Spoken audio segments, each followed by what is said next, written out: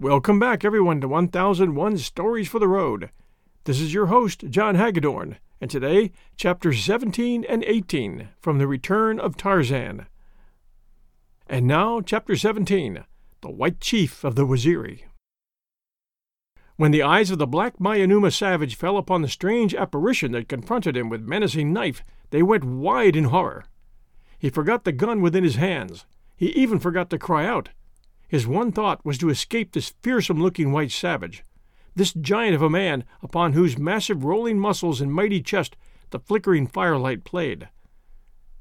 But before he could turn, Tarzan was upon him, and then the sentry thought to scream for aid, but it was too late.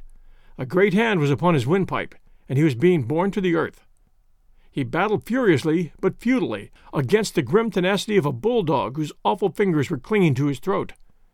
Swiftly and surely life was being choked from him. His eyes bulged, his tongue protruded, his face turned to a ghastly purplish hue. There was a convulsive tremor of the stiffening muscles, and the Mayanuma sentry lay quite still. The ape-man threw the body across one of his broad shoulders, and, gathering up the fellow's gun, trotted silently up the sleeping village street toward the tree that gave him such easy ingress to the palisaded village. He bore the dead sentry into the midst of the leafy maze above. First, he stripped the body of cartridge belt and such ornaments as he craved, wedging it into a convenient crotch, while his nimble fingers ran over it in search of the loot he could not plainly see in the dark. When he had finished, he took the gun that had belonged to the man, and walked far out upon a limb, from the end of which he could obtain a better view of the huts. Drawing a careful bead on the beehive structure in which he knew the chief Arabs to be, he pulled the trigger. Almost instantly there was an answering groan. Tarzan smiled. He had made another lucky hit. Following the shot, there was a moment's silence in the camp, and then Mayanuma and Arab came pouring forth from the huts like a swarm of angry hornets. But if the truth were known, they were even more frightened than they were angry. The strain of the preceding day had wrought upon the fears of both black and white, and now this single shot in the night conjured all manner of terrible conjectures in their terrified minds. When they discovered that their sentry had disappeared, their fears were in no way allayed, and as though to bolster their courage by warlike actions, they began to fire rapidly at the barred gates of the village, although no enemy was in sight. Tarzan took advantage of the deafening roar of this fusillade to fire into the mob beneath him. No one heard his shot above the din of rattling musketry in the street, but some who were standing close saw one of their number crumple suddenly to the earth. When they leaned over him, he was dead. They were panic-stricken, and it took all the brutal authority of the Arabs to keep the Mayanuma from rushing helter-skelter into the jungle, anywhere to escape from this terrible village. After a time they commenced to quiet down, and as no further mysterious deaths occurred among them, they took heart again. But it was a short-lived respite, for just as they had concluded that they would not be disturbed again, Tarzan gave voice to a weird moan, and as the raiders looked up in the direction from which the sound seemed to come, the ape-man, who stood swinging the dead body of the sentry gently to and fro, suddenly shot the corpse far out above their heads. With howls of alarm, the throng broke in all directions to escape this new and terrible creature who seemed to be springing upon them. To their fear-distorted imaginations, the body of the sentry, falling with wide-sprawled arms and legs, assumed the likeness of a great beast of prey. In their anxiety to escape, many of them scaled the palisade walls trying to get out, while others tore down the bars from the gates and rushed madly across the clearing toward the jungle.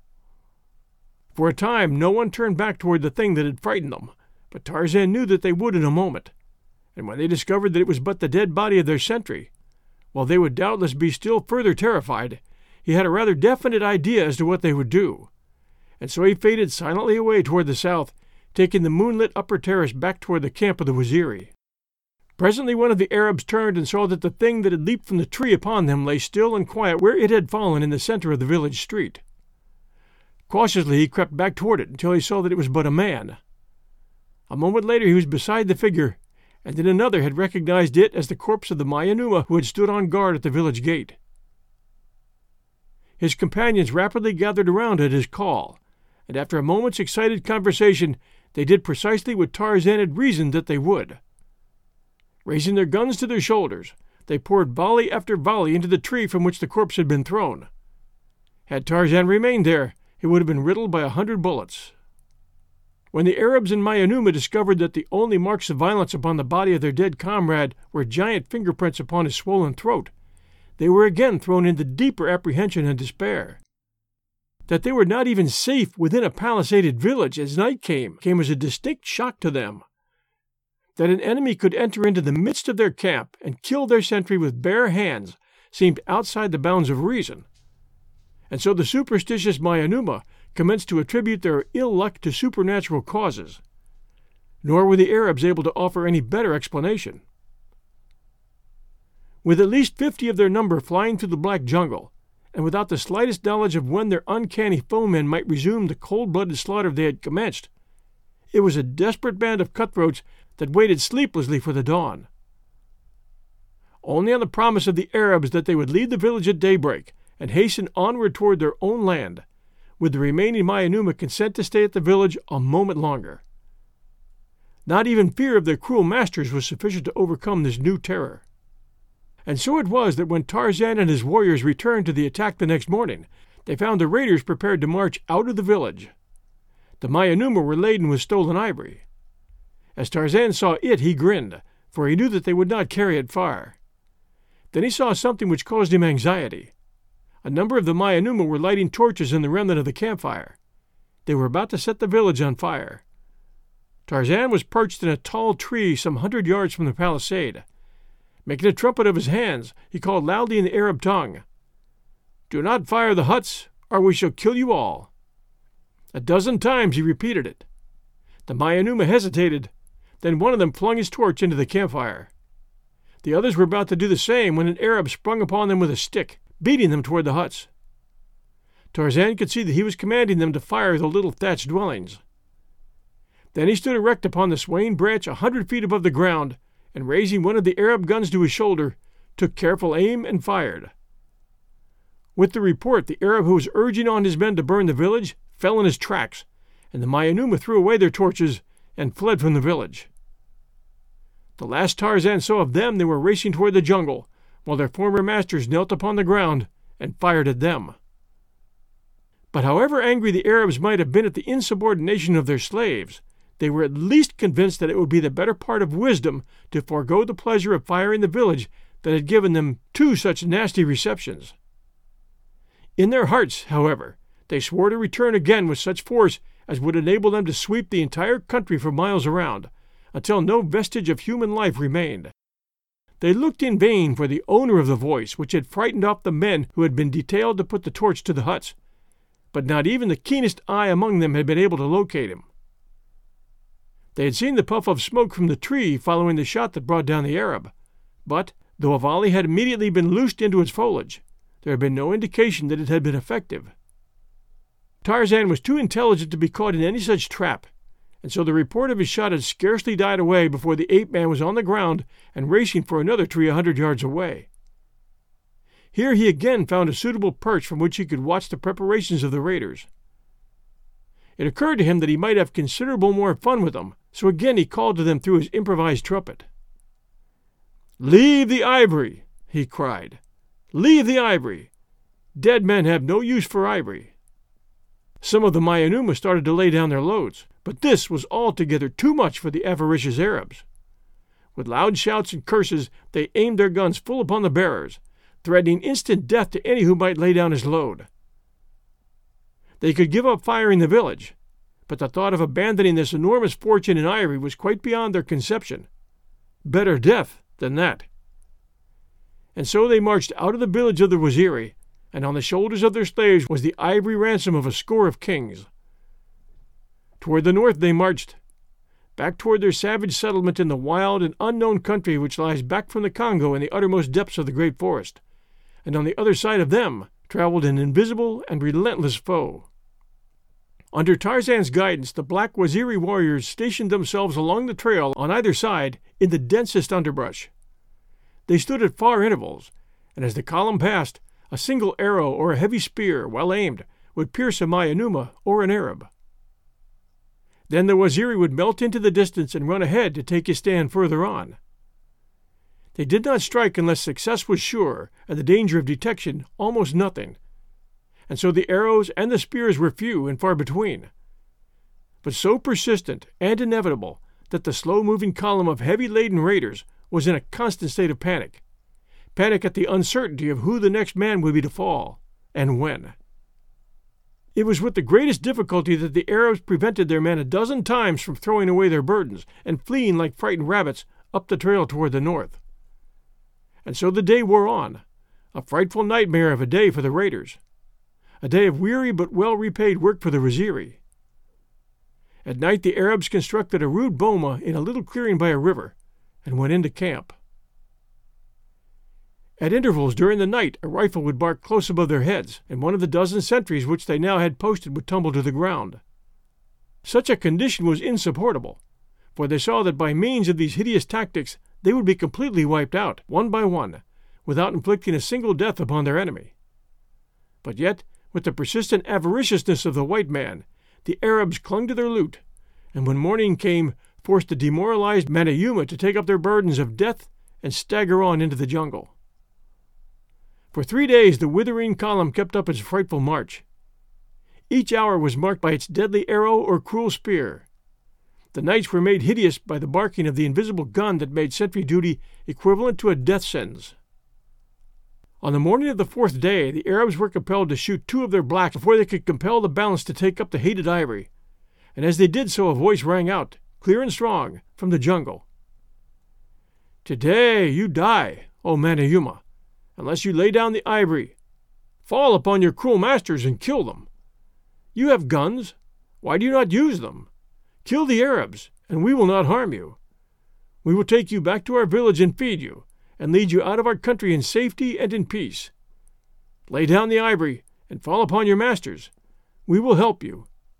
Else you die." As the voice died down, the raiders stood as though turned to stone. The Arabs eyed their Manayooma slaves. The slaves looked first at one and then the other of their fellows, and then at another. They were but waiting for someone to take the initiative. There were but some 30 Arabs left, and about 150 blacks. All were armed. Even those who were acting as porters had their rifles slung across their backs. The Arabs drew together. The sheik ordered the Manayooma to take up the march, and as he spoke he cocked his rifle and raised it. But at the same instant one of the blacks threw down his load, and snatching his rifle from his back, fired point-blank at the group of Arabs. In an instant the camp was a cursing, howling mass of demons, fighting with guns and knives and pistols. The Arabs stood together and defended their lives valiantly, but with the rain of lead that poured upon them from their own slaves, and the shower of arrows and spears which now leaped from the surrounding jungle, aimed solely at them, there was little question from the first what the outcome would be. In 10 minutes from the time the first porter had thrown down his load, the last of the Arabs lay dead. When the firing had ceased, Tarzan spoke again to the Manayooma. "Take up our ivory, and return it to our village from whence you stole it, and we shall not harm you." For a moment the Manayooma hesitated. They had no stomach to retrace that difficult 3 days' trail. They talked together in low whispers, and one turned toward the jungle, calling aloud to the voice that had spoken to them from out of the foliage. "How do we know that when you have us in your village you will not kill us all?" he asked. "You do not know," replied Tarzan, "other than that we have promised not to harm you if you will return our ivory to us. But this you do know, that it lies within our power to kill you all if you do not return as we direct, and are we not more likely to do so if you anger us than if you do as we bid?" "Who are you that speaks the tongue of our Arab masters?" cried the Manayooma spokesman. "Let us see you, and then we shall give you our answer." Tarzan stepped out of the jungle a dozen paces from them. "Look," he said. When they saw that he was white, they were filled with awe, for never had they seen a white savage before, and at his great muscles and giant frame they were struck with wonder and admiration. "You may trust me," said Tarzan, "so long as you do as I tell you, and harm none of my people. We shall do you no hurt. Will you take up our ivory and return in peace to our village, or shall we follow you along your trail toward the north as we have followed for the past 3 days?" The recollection of the horrid days that had just passed was the thing that finally decided the Manayooma, and so, after a short conference, they took up their burdens and set off to retrace their steps toward the village of the Waziri.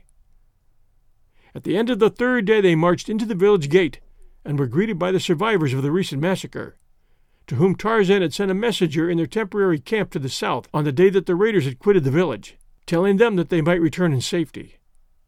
It took all the mastery and persuasion that Tarzan possessed to prevent the Waziri falling upon the Mayanuma tooth and nail and tearing them to pieces. But when he had explained that he had given his word that they would not be molested if they carried the ivory back to the spot from which they had stolen it, and had further impressed upon his people that they owed their entire victory to him, they finally acceded to his demands and allowed the cannibals to rest in peace within their palisade. That night the village warriors held a big palaver to celebrate their victories and to choose a new chief. Since old Waziri's death, Tarzan had been directing the warriors in battle, and the temporary command had been tacitly conceded to him. There had been no time to choose a new chief from among their own number, and, in fact, so remarkably successful had they been under the ape-man's generalship that they had no wish to delegate the supreme authority to another for fear that what they had already gained might be lost. They had so recently seen the results of running counter to this savage white man's advice in the disastrous charge ordered by Waziri, in which he himself had died, that it had not been difficult for them to accept Tarzan's authority as final. The principal warriors sat in a circle about a small fire to discuss the relative merits of whomever might be suggested as old Waziri's successor. It was Busuli who spoke first. "Since Waziri is dead, leaving no son, there is but one among us whom we know from experience is fitted to make us a good king. There is only one who has proved that he can successfully lead us against the guns of the white man, and bring us easy victory without the loss of a single life. There is only one, and that is the white man who has led us for the past few days." And Busuli sprang to his feet, and with uplifted spear and half-bent, crouching body, commenced to dance slowly about Tarzan, chanting in tune to his steps, "Waziri, king of the Waziri! Waziri, killer of Arabs! Waziri, king of the Waziri!" One by one the other warriors signified their acceptance of Tarzan as their king by joining in the solemn dance. The women came and squatted about the rim of the circle, beating upon tom-toms, clapping their hands in time to the steps of the dancers, and joining in the chant of the warriors. In the center of the circle sat Tarzan of the Apes, Waziri, king of the Waziri, for, like his predecessor, he was to take the name of his tribe as his own. Faster and faster grew the pace of the dancers, louder and louder their wild and savage shouts. The women rose and fell in unison, shrieking now at the tops of their voices.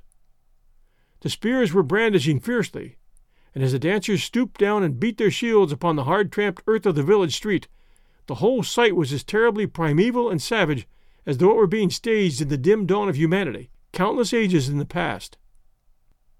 As the excitement waxed, the ape-man sprang to his feet and joined in the wild ceremony. In the center of the circle of glittering black bodies he leaped and roared and shook his heavy spear in the same mad abandon that had enthralled his fellow savages. The last remnant of his civilization was forgotten. He was a primitive man to the fullest now, reveling in the freedom of the fierce, wild life he loved, gloating in his kingship, moving among these wild blacks. If Olga de Koude had but seen him then, could she have recognized the well-dressed, quiet young man whose well-bred face and irreproachable manners had so captivated her but a few short months ago? And Jane Porter? Would she still have loved this savage warrior chieftain, dancing naked among his naked savage subjects? And D'Arnot? Could D'Arnot have believed that this was the same man he had introduced into half a dozen of the most select clubs in Paris?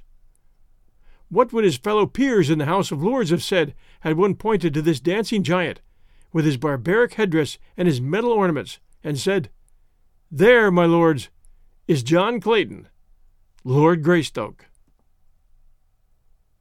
And so Tarzan of the Apes came into a real kinship among men. Slowly but surely was he following the evolution of his ancestors, for had he not started at the very bottom? We'll return to Chapter 18 right after these sponsor messages. When you need mealtime inspiration, it's worth shopping Kroger, where you'll find over 30,000 mouth-watering choices that excite your inner foodie. And no matter what tasty choice you make, you'll enjoy our everyday low prices, plus extra ways to save, like digital coupons worth over $600 each week. You can also save up to $1 off per gallon at the pump with fuel points. More savings and more inspiring flavors make shopping Kroger worth it every time. Kroger, fresh for everyone. Fuel restrictions apply. And now, Chapter 18, The Lottery of Death. Jane Porter had been the first of those in the lifeboat to awaken the morning after the wreck of the Lady Alice. The other members of the party were asleep upon the thwarts or huddled in cramped positions in the bottom of the boat. When the girl realized that they had become separated from the other boats, she was filled with alarm. The sense of utter loneliness and helplessness which the vast expanse of deserted ocean aroused in her was so depressing that, from the first, contemplation of the future held not the slightest ray of promise for her. She was confident that they were lost beyond possibility of succor. Presently Clayton awoke. It was several minutes before he could gather his senses sufficiently to realize where he was, or recall the disaster of the previous night. Finally his bewildered eyes fell upon the girl. "Jane!" he cried. "Thank God that we're together!" "Look!" said the girl dully, indicating the horizon with an apathetic gesture. "We are all alone." Clayton scanned the water in every direction. "Where can they be?" he cried. "They cannot have gone down, for there has been no sea, and they were afloat after the yacht sank. I saw them all." He awoke the other members of the party and explained their plight. "It's just as well that the boats are scattered, sir," said one of the sailors. "They are all provisioned, so that they do not need each other on that score, and should a storm blow up they could be of no service to one another, even if they were together. But scattered about the ocean, there's a much better chance that at least one will be picked up, and then a search will be at once started for the others. Were we together, there would be but one chance of rescue, where now there may be four." They saw the wisdom of his philosophy and were cheered by it, but their joy was short-lived. For when it was decided that they should row steadily toward the east and the continent, it was discovered that the sailors who had been at the only 2 oars with which the boat had been provided had fallen asleep at their work and allowed both to slip into the sea, nor were they in sight anywhere upon the water. During the angry words and recriminations which followed, the sailors nearly came to blows, but Clayton succeeded in quieting them, though a moment later Monsieur Thuran almost precipitated another row by making a nasty remark about the stupidity of all Englishmen, and especially English sailors. "Come, come, mates," spoke up one of the men, Tompkins, who had taken no part in the altercation. "Shooting off our bloomin' mugs won't get us nothing. As Spider Air said before, we'll all bloody well be picked up anyways, so what's the use of squabbling? Let's eat, says I." "That's not a bad idea," said Monsieur Thuran, and then turning to the third sailor, Wilson, he said, "Pass one of those tins aft, my good man." "Fetch it yourself," retorted Wilson sullenly. "I ain't taking orders from no furriner. You ain't captain of this ship." The result was that Clayton himself had to get the tin, and then another angry altercation ensued when one of the sailors accused Clayton and Monsieur Thuran of conspiring to control the provisions so that they could have the lion's share. "Someone should take command of this boat," spoke up Jane Porter, thoroughly disgusted with the disgraceful wrangling that had marked the very opening of a forced companionship that might last for many days. "It is terrible enough to be alone in a frail boat on the Atlantic, without having the added misery and danger of constant bickering and brawling among the members of our party. You men should elect a leader, and then abide by his decisions in all matters. There is greater need for strict discipline here than there is upon a well-ordered ship." She had hoped before she voiced her sentiments that it would not be necessary for her to enter into the transaction at all, for she believed that Clayton was amply able to cope with every emergency. But she had to admit that so far at least he had shown no greater promise of successfully handling the situation than any of the others, though he had at least refrained from adding in any way to the unpleasantness, even going so far as to give up the tin to the sailors when they objected to its being opened by him. The girl's words temporarily quieted the men, and finally it was decided that the 2 kegs of water and the 4 tins of food should be divided into 2 parts, one half going forward to the 3 sailors to do with as they saw best, and the balance aft to the 3 passengers. Thus was the little company divided into 2 camps, and when the provisions had been apportioned, each immediately set to work to open and distribute food and water. The sailors were the first to get one of the tins of food open, and their curses of rage and disappointment caused Clayton to ask what the trouble might be. "Trouble!" shrieked Spider. "Trouble! It's worse than trouble. It's death. This tin's full of coal oil." Hastily now, Clayton and Monsieur Thuran tore open one of theirs, only to learn the hideous truth that it also contained not food, but coal oil. One after another the 4 tins on board were opened, and as the contents of each became known, howls of anger announced the grim truth. There was not an ounce of food upon the boat. "Well, thank God it wasn't the water," cried Tompkins. "It's easier to get along without food than it is without water. We can eat our shoes if worse comes to worse, but we can't drink 'em." As he spoke, Wilson had been boring a hole in one of the water kegs, and as Spider held a tin cap, he tilted the keg to pour a draught of the precious fluid. A thin stream of blackish, dry particles filtered slowly through the tiny aperture into the bottom of the cup. With a groan, Wilson dropped the keg and sat staring at the dry stuff in the cup, speechless with horror. "The kegs are filled with gunpowder," said Spider in a low tone, turning to those aft. And so it proved when the last had been opened. "Coal oil and gunpowder!" cried Monsieur Thuran. "Sapristi! What a diet for shipwrecked mariners!" With the full knowledge that there was neither food nor water on board, the pangs of hunger and thirst became immediately aggravated. And so on the first day of their tragic adventure, real suffering commenced in grim earnest, and the full horrors of shipwreck were upon them. As the days passed, conditions became horrible. Aching eyes scanned the horizon day and night until the weak and weary watchers would sink exhausted to the bottom of the boat, and there rest in dream-disturbed slumber a moment's respite from the horrors of the waking reality. The sailors, goaded by the remorseless pangs of hunger, had eaten their leather belts, their shoes, the sweatbands from their caps, although both Clayton and Monsieur Thuran had done their best to convince them that these would only add to the suffering they were enduring. Weak and hopeless, the entire party lay beneath the pitiless tropic sun, with parched lips and swollen tongues, waiting for the death they were beginning to crave. The intense suffering of the first few days had become deadened for the 3 passengers who had eaten nothing, but the agony of the sailors was pitiful, as their weak and impoverished stomachs attempted to cope with the bits of leather with which they had filled them. Tompkins was the first to succumb. Just a week from the day the Lady Alice went down, that sailor died horribly in frightful convulsions. For hours his contorted and hideous features lay grinning back at those in the stern of the little boat, until Jane Porter could endure the sight no longer. "Can you not drop his body overboard, William?" she asked.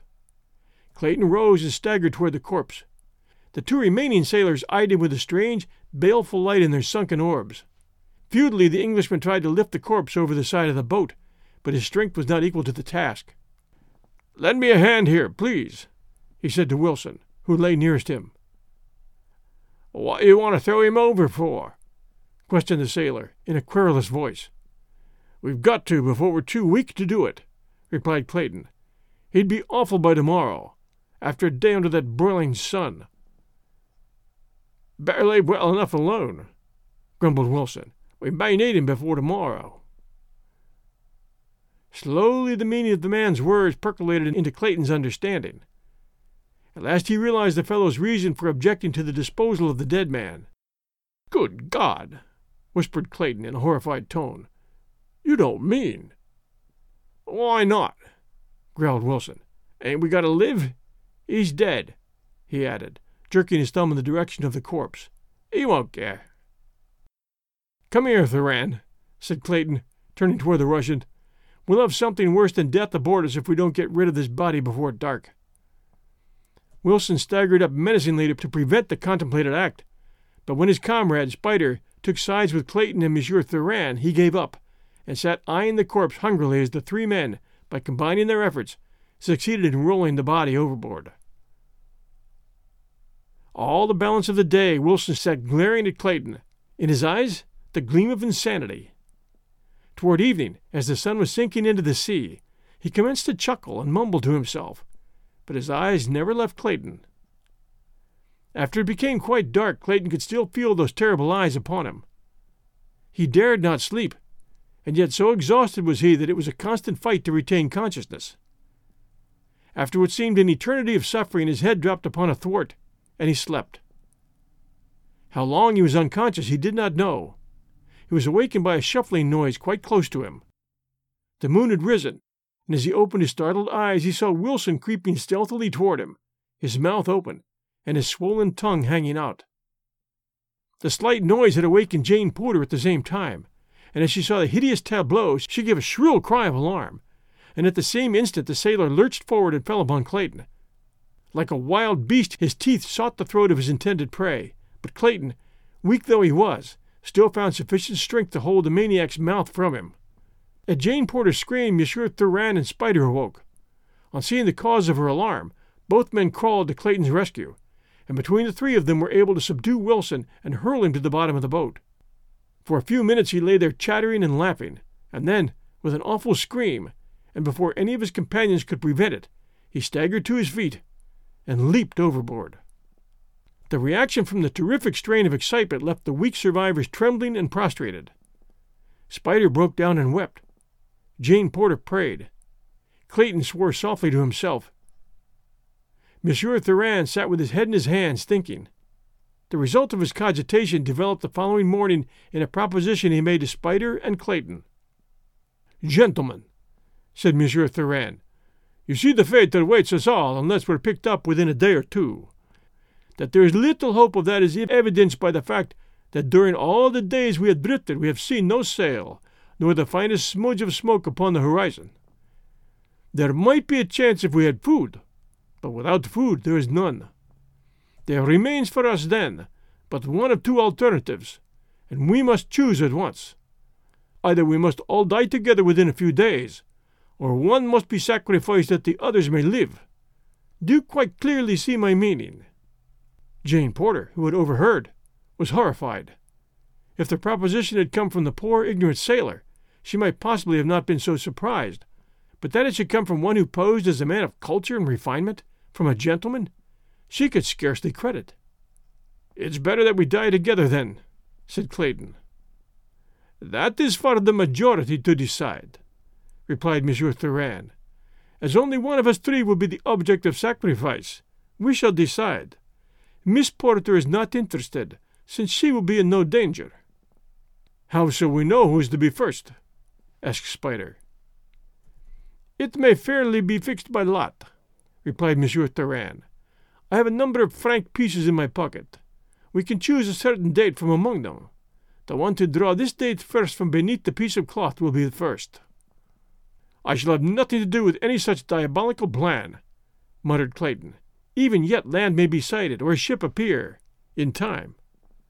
"You will do as the majority decide, or you will be the first without the formality of a drawing lots," said Monsieur Thuran threateningly. "Come, let us vote on the plan. I for one am in favor of it. How about you, Spider?" "I am too," replied the sailor. "It is the will of the majority," announced Monsieur Thuran. "And now, let us lose no time in drawing lots. It is as fair for one as for another. That three may live, one of us must die, perhaps a few hours sooner than otherwise." Then he began his preparation for the lottery of death, while Jane Porter sat wide-eyed and horrified at the thought of the thing that she was about to witness. Monsieur Thuran spread his coat upon the bottom of the boat, and then from a handful of money he selected 6 franc pieces. The other 2 men bent close above him as he inspected them. Finally he handed them all to Clayton. "Look at them carefully," he said.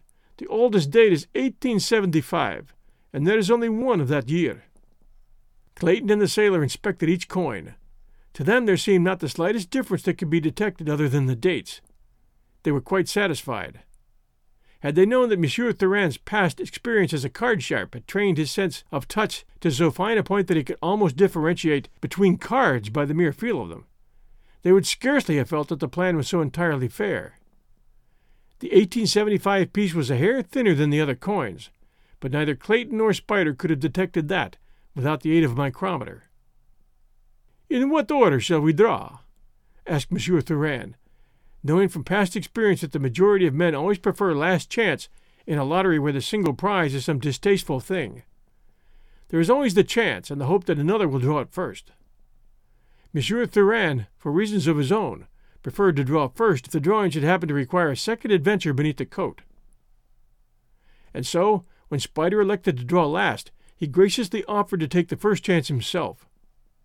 His hand was under the coat but for a moment, yet those quick, deft fingers had felt of each coin, and found and discarded the fatal piece. When he brought forth his hand, it contained an 1888 franc piece. Then Clayton drew. Jane Porter leaned forward with a tense and horrified expression on her face as the hand of the man she was to marry groped about beneath the coat. Presently he withdrew it, a franc piece lying in the palm. For an instant he dared not look, but Monsieur Thuran, who had leaned nearer to see the date, exclaimed that he was safe. Jane Porter sank weak and trembling against the side of the boat. She felt sick and dizzy. And now, if Spider should not draw the 1875 piece, she must endure the whole horrid thing again. The sailor already had his hand beneath the coat. Great beads of sweat were standing upon his brow. He trembled as though with a fit of ague. Aloud he cursed himself for having taken the last draw, for now his chances for escape were but 3-1, whereas Monsieur Thuran's had been 5-1, and Clayton's 4-1.